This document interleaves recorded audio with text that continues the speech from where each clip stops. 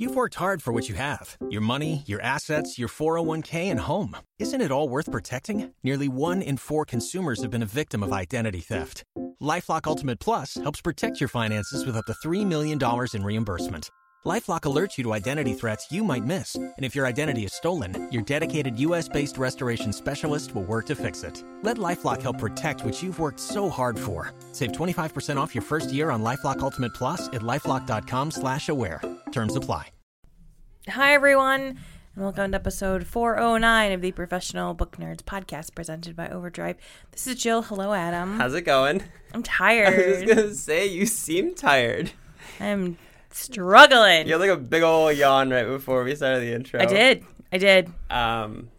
We're recording this on a Friday. It's a very, rainy, dark day around here in Cleveland, so that's understandable. You're allowed to be sleepy.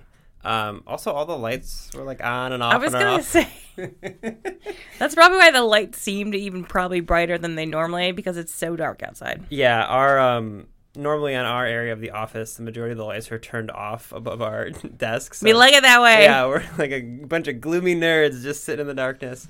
But this morning, all the lights are on, and it's so harsh because they're not ever on, and they're just office lights. So people who sit in an office all day with very bright lights. We had that for 2 minutes, and everyone was just the audacity. Yep, pretty How much. dare. Pretty much. So yeah, that's how this episode is. We did an interview, which was super cool. It was Andrea Barber, who you may not know her by her actress name, or maybe you do, but if you don't, it's Kimmy Gibbler. Yeah. It was so much fun. She wrote a memoir called Full Circle, which is about her time between Full House and Fuller House, which is about to later this year. It will be the end of the last season of Fuller House that's being released on Netflix. But she wrote a book about the in-between time, the 20 or so years in between her two Hollywood times. There you go. And so about what she did and her struggle with keeping her mental health balanced and running and all sorts of really fun stuff. But just the conversation was so fun. It was. She was delightful. Yeah, we've talked to some authors that we've grown up reading and everything, but I think it's different watching I literally watched Full House. Yeah. Every single day. Same. The twins were born on my birthday. Oh, really? Well, I mean, the episode aired on my birthday. I don't know if their actual birthday is in the show canon. But the episode was on my birthday. That's amazing. When the twins were born. Mm-hmm. That's fantastic. But yeah, my wife she started watching the Fuller House on Netflix when it first came out, so I watched it. So I've seen every episode of that, and it's just, it was it was more. I feel like this was more surreal than any author I can think of that we spoke to. Really, yeah. Because I even said at one point, I was I'm having a hard time focusing because we're talking to you right now. Yes, and in my mind, I kept thinking of Kimmy Gibbler and some of her crazy outfits. Mm-hmm. She was the original Luna Lovegood in terms of outfits and fashion, and so I just kept thinking about that. Yeah, she was so nice and down to earth and just delightful. We talked for a really long time. It's a long interview. It was a long interview. So I asked her, I was do you have a hard stop? She's no, I'm good. Let's chat. She was super chill too, just in general about scheduling. There was a scheduling snafu we feel really bad about, and she was just it's fine. Yeah, I was so apologized. Never happened before. I was so apologetic, and she's it's fine, it's all good. Yeah, here we are. So yeah, that was really, really fun. I think. And we got her to download Libby. We did, yeah. We told her what Libby is, and I will say this part so you don't have to. She is a runner as well, and so I made Jill tell her about her book, and she said at the very end, I'll make sure it doesn't cut off. She said that she's going to download Libby, and the first thing she's going to borrow is your book. So we'll see. Yeah. So that was really fun. If people want to get a hold of us, how can they do that? They can go to our website, professionalbooknerds.com. All of our social links are there. We are on Instagram and Twitter at ProBookNerds. You can email us at professionalbooknerds@overdrive.com. Yes, you can. We've got a bunch of people with a ton of interest on our reading challenge. So the 2020 Professional Book Nerds Reading Challenge, again, you can find that on all those locations as well.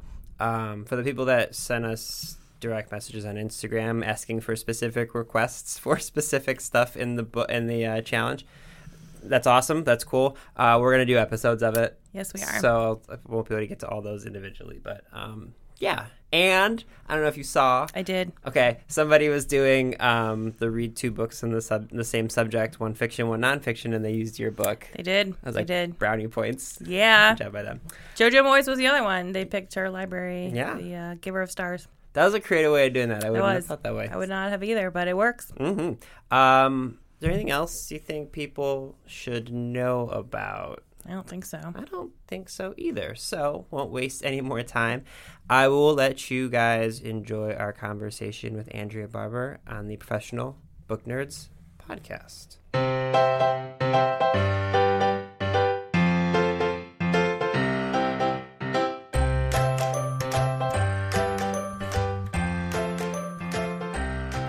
Hey everybody, it's Adam and Jill, and I am super excited to tell you that today's guest is Andrea Barber, who is a woman who has literally inspired millions of people around the world across multiple generations through her career. Andrea is perhaps best known for her famed character, Kimmy Gibbler, irritating Danny Tanner and charming the rest of us on the iconic show Full House and its Netflix extension Fuller House. Andrea has written a memoir titled Full Circle, which is available now, and it's absolutely delightful. It's not an exaggeration to say that Andrea and the entire Full House family was a massive part of both Jill and my lives growing up. So it's a little bit surreal and ridiculously exciting to say, Andrea, thank you for joining us today. Oh, that was such a nice intro. You're making me blush. Thank you so much. Oh, man. Okay, well, we're off to a good start then. We're off to the races. Yeah. So, Andrea, can you start by giving our listeners a brief introduction to Full Circle? Sure, yeah. Okay, well, Full Circle is my life story up until, my 43 years of life. I have a lot more life to live. But, no, it's my life story. It's called Full Circle appropriately because it starts with my career as a child actor in Hollywood. Especially my 8 years on Full House, and creating the character of Kimmy Gibbler. And then the end of the book talks about coming full circle as an adult, coming back into Hollywood and playing the exact same character as an adult. But the meat of the book is really about the 20 years I took off. When I sort of kind of disappeared off the face of the planet. A lot of people were like, what happened to Kimmy Gibbler? Did she die? Or where did she go? She just sort of left after Full House. And a lot of people mistakenly assume I just didn't do anything for 20 years until I got the call for Fuller House 5 years ago. But that's actually not true. I did a lot in those 20 years. And so the book talks about my very normal life of being a college student, a master's student, getting married and having kids, but then also going through some very difficult, dark times in battling postpartum anxiety and depression, and really my lifelong battles with anxiety and mental health. And that is a topic I'm very passionate about, and I feel very passionately that in order to overcome the stigma of mental illness, we need to be free and open to share our stories. And so this is me sharing all of me, and all of my, not secrets, but a lot of things that I've just never shared with the public before. So that's the book in a nutshell. It's honestly the most comfortable way for me to share my life with people is through writing. I've been a writer my entire life. I got my degree in English literature, so I'm a little bit formally trained in this, but I'm a writer at heart, and I'm far more comfortable with a pen in my hand than doing red carpet interviews or any of the other things that most people are used to seeing me do in my job as an actress. I'm much more comfortable and open by sharing myself through writing, and that's what I wanted to do with Full Circle. So you mentioned about having a lot more life to live, and joking about early on in the book you make a joke about the fact that like memoirs are something that you thought people wrote at the end of your life. So I'm wondering what made you want to kind of look back and reflect on everything now at this point, like maybe a quarter of the way through your life. This is true. I always thought I would write my memoir when I was, an 80-year-old woman reflecting back on the entirety of my life. But no, I had a friend nudge me in this direction. She said, that's great and all, but, Andrea, you have the audience now, the success of the show. You might want to write your story now while you have a lot of people willing to listen. And, I feel grateful I have this incredible platform of being able to speak openly about mental health and about anything that's dear to my heart. And yeah, I have this incredible fan base, thanks to Full House and the fans who grew up with me, like you guys, who remained so loyal over the last 32 years. Like, we have the best fans in the world. And then all of the new fans that have emerged since Fuller House was created. It's a very multi-generational show with, parents raising their kids on the same show that they grew up on back in the day. So yeah, I've got lots of great fans who are eager and willing to read my story, and I'm so grateful for that. And yeah, I wanted to reach as many ears as possible with my story now, while I think it's relevant, while I think people can relate to it and maybe feel a little less alone if they're struggling in ways that I have struggled in the past and continue to struggle with even to this day. So that's why now I wrote one. I'll write another one when I'm 80. It'll be the follow-up. The sequel to Fuller House, or the Fuller Circle will be coming out. There you go. In 2040 or whenever. Well, listen. So you'll have Fuller Circle, and then you guys. I know that the season you've already recorded the last season of Fuller House, but you left the door open for a Fullest House. You got one more to go. And we are all crossing our fingers and hoping that will happen. And we joke about it, and we would joke about it with each other and with the executives at Warner Brothers. But I think it could very possibly happen, and it's not going to happen right away. We have to be of the age where we could be, potentially grandmothers at some point, in order to make it, the fullest house with grandbabies in the house. But I would love to. We love the show. The cast is so close. We remain so close, and none of us wanted to see it end. It feels premature, and we have a lot more stories to tell. So yeah, Candace, Jody, and I really want to do a Golden Girls style Fullest House.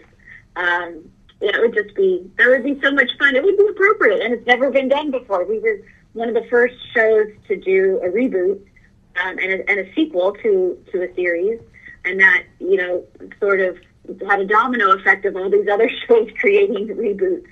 And maybe we'll do it again, a double reboot. We'll be the trailblazers then too. I would love for that to happen. I mean, I'd watch it. Yeah, the Golden Girls idea, when you said that, Jill and I both were obviously on the phone. You can't see us, our mouths opened in excitement. I'm all in for that. Awesome. We've got at least 2 fans on board. There you go. As you mentioned that a lot of the book and a lot of what you're using your platform for is to talk about mental health and learning to manage it. With Fuller House, and I imagine the last few years have been super hectic because of the show. Have you found any tips or tricks that you use on a day-to-day basis to keep your mind in a healthy state? Yeah, what I'm using a lot right now is a meditation app called Calm. And I used to use Headspace. That's also another really good one. But it's easy, and it doesn't, well, it's not easy, but it doesn't require a lot of time, which is great if you're busy and on the go and you're having trouble fitting in your workouts or therapy sessions or any of the other things that might be a little bit more time consuming. I've been using an app, and it's a practice, so it takes repetition and time to learn how to meditate and to quiet your mind and to focus on your breathing. And it's even just something as simple as breathing. Like, I didn't realize how much I hold my breath when I'm anxious, or right before. I had a big meeting yesterday, and I was nervous, and I realized I've been holding my breath for a really long time. I'm going to take a few minutes here. I'm going to take just a couple minutes before this meeting starts and utilize some of these breathing techniques, and I instantly felt better. So it sounds simple, but it's a great way to kind of just refocus and take some time to empty your brain of all of the worries that have accumulated throughout the day. So yeah, that's one that I'm using a lot right now. And obviously, there's other techniques that I talk about in the book, such as exercise. For me, it's been running, although I haven't been running a lot very recently, but I hope to get back to it very soon. And then, therapy. Gosh, I love therapy so much. It's just the best. It's the best thing I've done for myself over the last 10 years is establish a good relationship with my therapist. And I think everyone could benefit from therapy, whether they think they need it or not. Everybody could use some self-care and self-analysis and some learning about ourselves and why we work the way we work. You mentioned the running aspect, and that's something kind of actually touched both of our lives a little bit. I will give Jill a plug because she would never do it to herself. Jill actually wrote a running memoir, and I'm also a distance runner. Get out! No way! Yeah. That's so cool. Jill, I want to read it. You're going to have to... What's the title? Let's pimp it out. Give it a shout out here.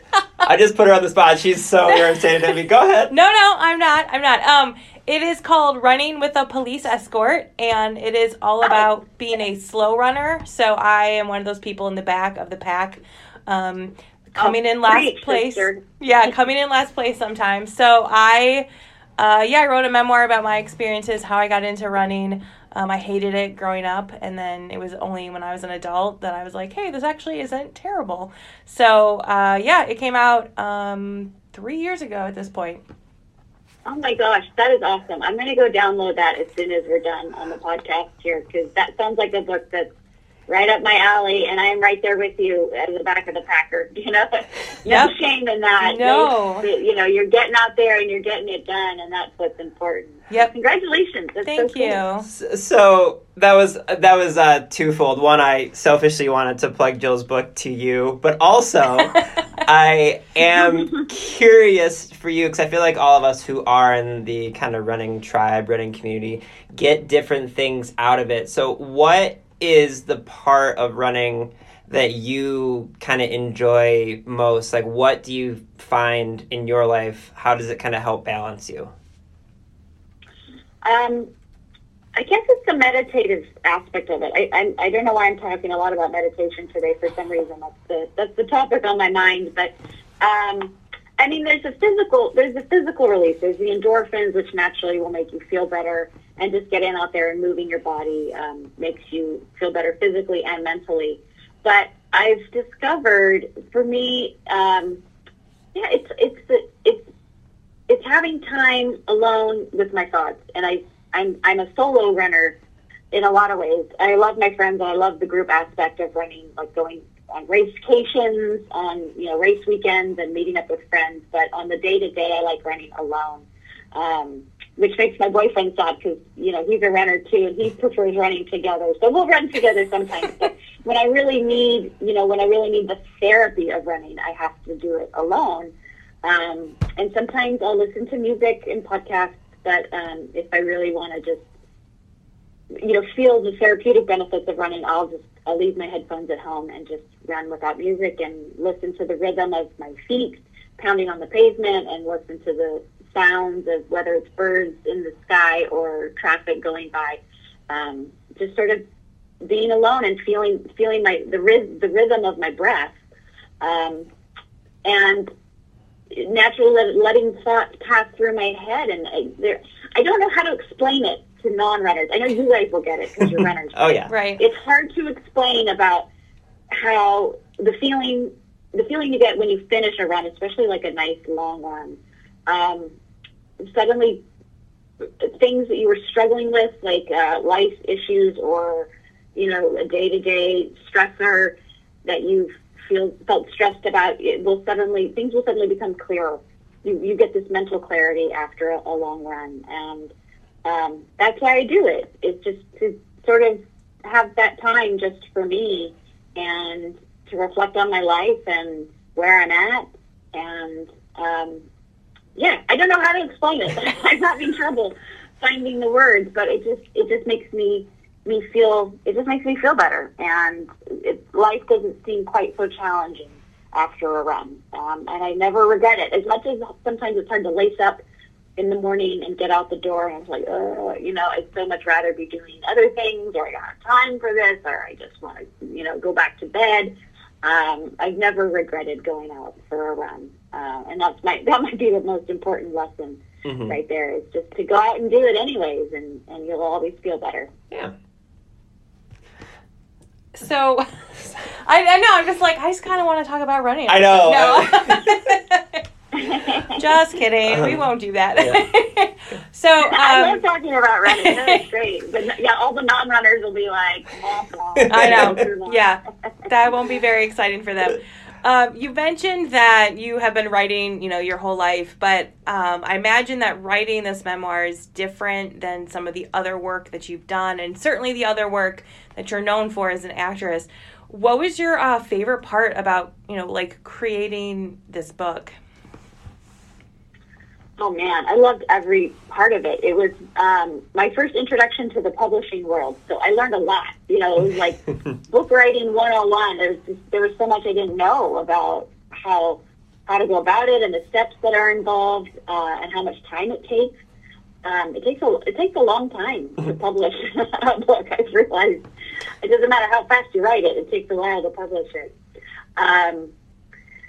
So I think I enjoyed that, the educational aspect of it, just learning about what it was like. But there were also, there were time periods where I would write more than others. There were some days where I would write very little or go, a few weeks without writing anything. And then there were some days, especially on days like a spring break when my kids were with their dad, I would just hunker down and just write for hours and hours and hours. And those were the times when I wrote some of the more difficult chapters of my book, such as the divorce chapter, and the chapters on anxiety.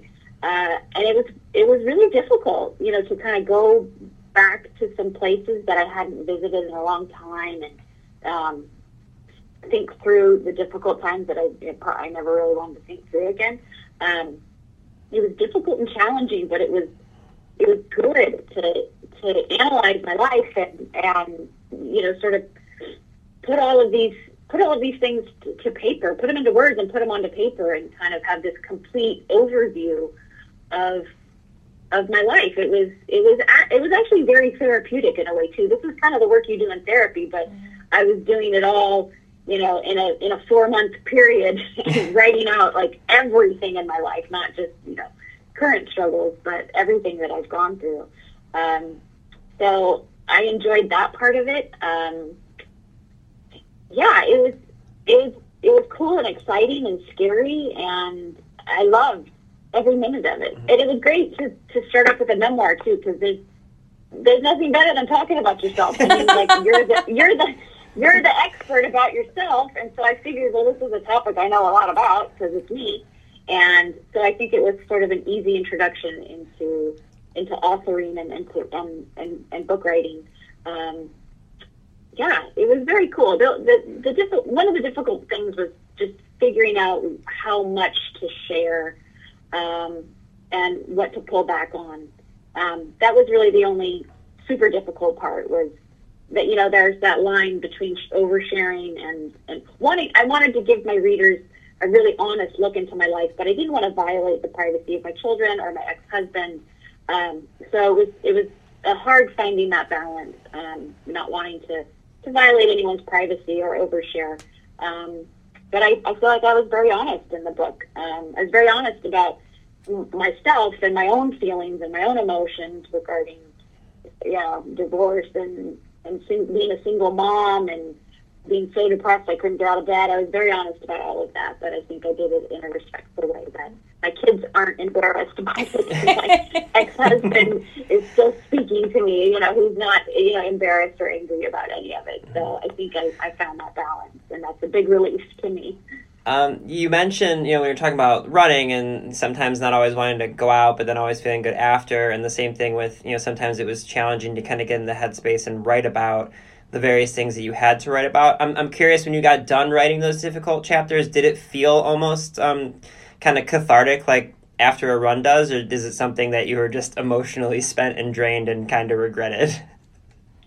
I didn't regret it, but I did feel emotionally drained. I did feel just like, wow, I need to put this away for a bit. Like I needed to not reread it right away or send it to my editor right away. I just kind of needed to sit with it for a little bit. So maybe a little of both. It was cathartic, but it was very draining. And yeah, I have one. This is kind of a random segue, but I have one of those 5-year journals where you write every day just a couple of sentences about what you did that day. Mm-hmm. And I was rereading through that the other day, and I came across that time period where I was writing these difficult chapters, and I just remember writing like, holy crap, that was hard. And then, I just remember being in that headspace. I felt spent, and needed some time to kind of digest it before I could move on to the next chapter or the next process. It was hard. It was hard, but good. I'm glad I did it. I'm glad I pushed myself. I'm curious, because as you mentioned, you have an English background, and having written a memoir now and saying that you really enjoyed the process, are you thinking about a next thing to write currently? I mean, I know you kind of like, you're going through the whole publicity stuff for the last half of Fuller House and all that jazz, but like, are you pondering what to write next? Definitely. I definitely want to write more. I'm pondering what exactly that will be. And you know what I'm leaning towards, and I might have mentioned this in the book, I can't remember, but I would love to write books, fiction for younger kids, like the elementary school set or maybe even middle schoolers, because I get so many comments and direct messages every day from people saying how much they related to the character of Kimmy Gibbler growing up and how they felt different or weird, and they felt, silently shameful about that for many years growing up, and how watching Kimmy Gibbler just be herself and openly love herself and just own everything about herself really was inspiring to them. And I think that's a great message for kids who are in those formative years where they're awkward and they're hitting puberty and they, kind of don't know how to feel and what to feel. I think I would be very interested. I don't know if I'm capable, but I would love to try to write some fiction for these for kids like that, and create a character, a fictional character, a literary character of somebody like Kimmy Gibbler, but do it in book form. I think that would be very, very cool. So I'm still pondering. I don't know what will become of it, but I would definitely love to do something like that in the future. I was just thinking, I don't know if you remember the show that was growing, that was when like we were all young, that the Magic School Bus thing with Miss Frizzle. Okay, so I don't know how your contract works, if you're allowed to use the Kimmy Gibbler name, but I feel like a Miss Gibbler like type of a character. I feel like there's something there, whether it's magical or not. I feel like if you can work with the people, you guys seem to have an amazing relationship with all the showrunners and everything. If you can like get access to the IP, like I feel like there's something there for you. That is such a cool idea. Like instead of Mrs. Pigglewiggle, Mrs. Gibbler. I think that's so cool. Yeah, I don't know the laws regarding copyright and trademark, and I don't know if I could use the Gibbler name, but maybe it could be like Mrs. Fibbler or something very similar, but without actually using the Gibbler name. I think you're on to something there. Oh, man. Mrs. Fibbler. Mrs. Fibbler is great. I love that.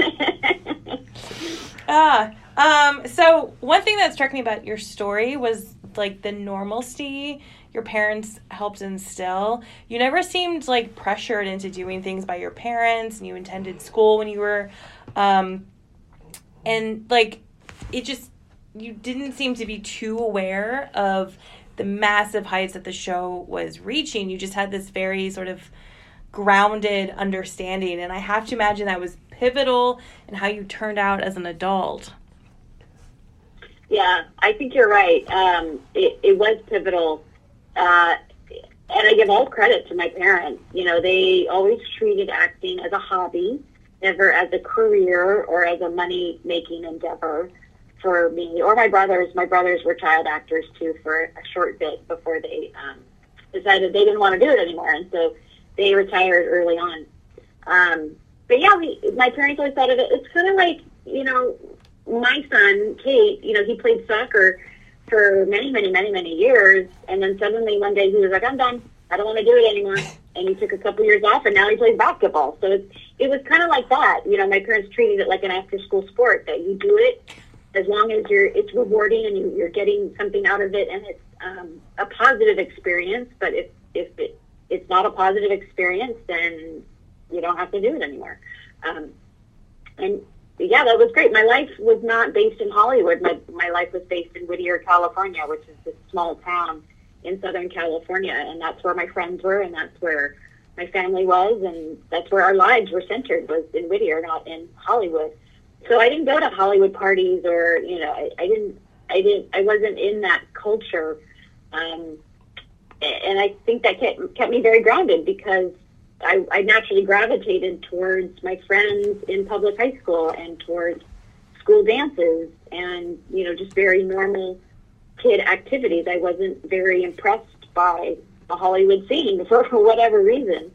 And, you know, life was different back then in the 90s, too. We didn't have social media or Instagram or, you know, we didn't even really have that many red carpets like we do now. So fame and celebrity were different concepts back then, I think. I don't know what it would be like growing up as a child actor now with social media and, you know, popularity on social media and your following and your likes and your brand. And I don't know. I can't even wrap my mind around that. It's hard as an adult. I can't imagine navigating that as a kid. So, yeah, I knew the show was popular because the Nielsen ratings told us that the show was popular. But we didn't have likes or, you know, whatever. You know, we didn't have all of that to tell us. You know, we didn't have millions and millions of followers to tell us that the show was popular. We just had Nielsen ratings. So that sort of emotionally kept me distanced from knowing just how popular the show had become. And I would get recognized in public, so, you know, I wasn't totally unaware that the show was popular. I would get recognized in public, and especially when we would go places together, the cast, or Jody, Candace, and I, when we would go places together, then we would definitely get recognized and not mobbed, but we would get swarmed by, you know, people. Once one person notices you and asks for a photo, then everybody kind of comes over and wants to ask for a photo. But yeah, I was never impressed by that. I never felt like, oh, you know, I want to be a bigger celebrity and I want more. I was just like, no, I just, you know, I want to go to the basketball game at high school with my friends, and I want to go to my winter formal with my boyfriend. You know, that was the stuff that I gravitated to. And yeah, that's all because of my parents. They were great. I still had chores. I still had to clean my room. I still had to, you know, do my dishes, and I would, I never had access to my money either. My parents put it away into a trust fund that I wasn't allowed to touch until I was 18 years old. So I didn't have a concept of the money I was making as well. You know, the way I would make money is by washing my dad's car, and I would get $5 for that. And so that's how I made money in order to buy things. So it was just a very normal way to grow up. And then I had this acting thing that I did too. That's really how we approached it. And I think that has had a huge influence on me now, because I still just, you know, I live in Orange County, which is several miles outside of LA, and I'm a homebody. I like to stay at home and read books or watch Netflix. And, you know, I got an invitation to go to a Golden Globes party last weekend, and I was like, nope, I'm going to stay right here on my couch. And I don't want to get dressed up. I don't want to do makeup. I don't want to do a red carpet. I don't want to take pictures. I just want to stay here at home with my family and cook dinner and watch the Golden Globes from my couch. That's where I'm much more comfortable. So that's just me. I'm an introverted person, and I've learned to embrace it. And that's just me. So as kind of coming full circle from Full House and using the term of the name of your book, like, having done the final, shooting and everything for Fuller House, and again with the last half of the last season coming up later this year, I guess, like, what excites you most about the future? You mean post Fuller House, or about wrapping up the show? Yeah, post Fuller House. I kind of just like, what is it that, whether it's more writing or exploring new things, like, what are you most excited about kind of looking beyond the show?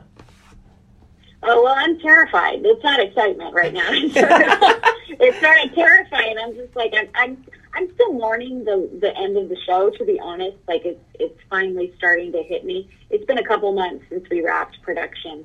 And I know Candace and Jody are kind of feeling the same thing, because it's the new year, and normally we would be getting an announcement about a pickup for another season right about now, and then we would be gearing up for another season. So now is when it's kind of hitting us that we're not going back to stage 24 at Warner Brothers this year. So I'm still processing those emotions, and I'm still figuring out what I want to do. I would love to remain in the business as long as it's for the right reasons, and for if I could find another great show to do, like Fuller House, where it's good people and good producers and good writing. I would love to stay in the business, but I also know from my 20 years outside of Hollywood that I would be perfectly happy if I left the business again too and did something normal. Again, a very normal career. So I'm kind of just figuring it out.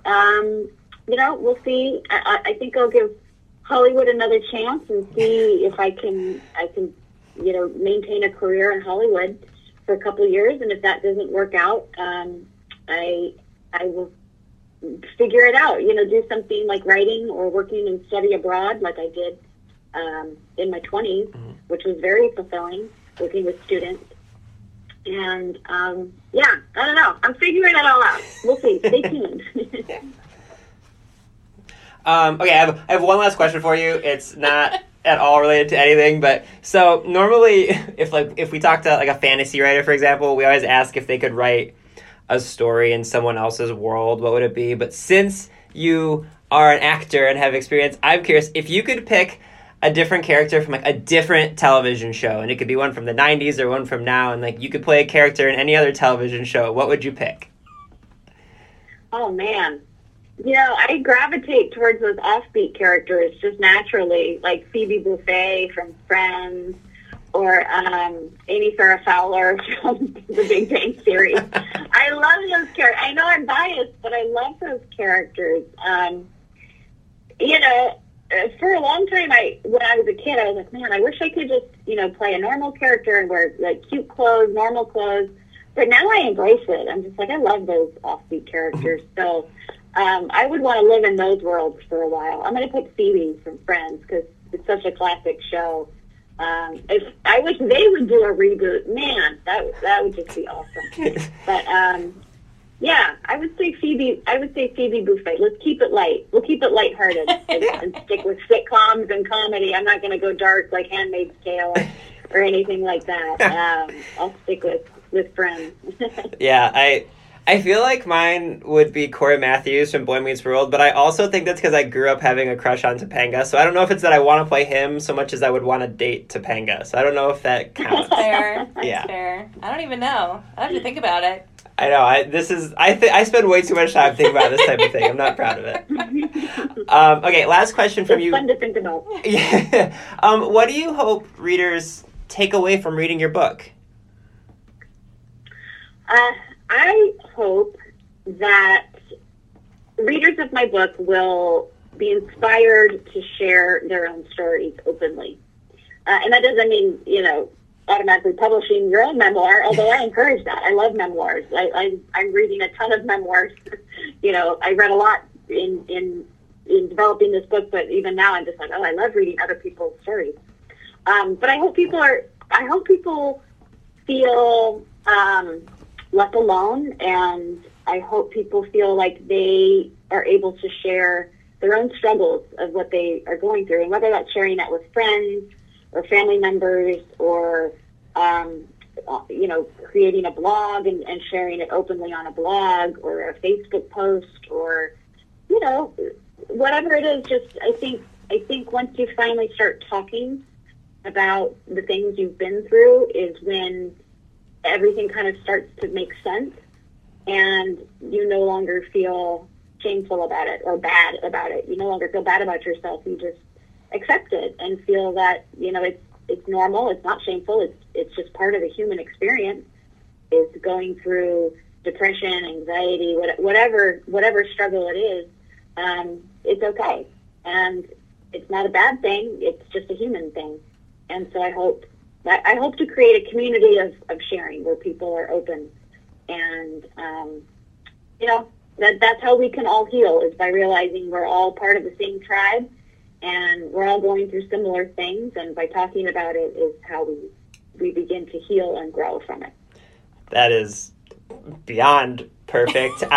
Andrea, your book is so wonderful, and this was just an exceptionally fun and admittedly surreal experience. Thank you so much for joining us today. You guys, this has been great. It's been so great getting to know you and more about your podcast and Libby. I'm going to go download that right now. That sounds awesome. Excellent. Readers can sample and borrow the titles mentioned in today's episode from overdrive.com, and our library friends can purchase these titles in Marketplace. Professional Book Nerds is proud to be an Evergreen Podcast signature program. To learn about other Evergreen podcasts, visit evergreenpodcasts.com. Our podcast is produced, recorded, and edited by Adam Sokol and Jill Grunewald, and presented by Rakuten Overdrive. For more information, visit professionalbooknerds.com.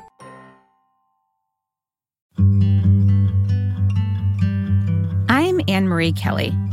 Wild Precious Life is a podcast about dreaming big, digging in and connecting across distance, division, and loss. In each episode, I talk with prize-winning writers, musicians, and wanderers who remind all of us how we can make the most of the time we have. So meet me here. Let's walk and talk and dream and discover what it means to be wild, precious, and brave.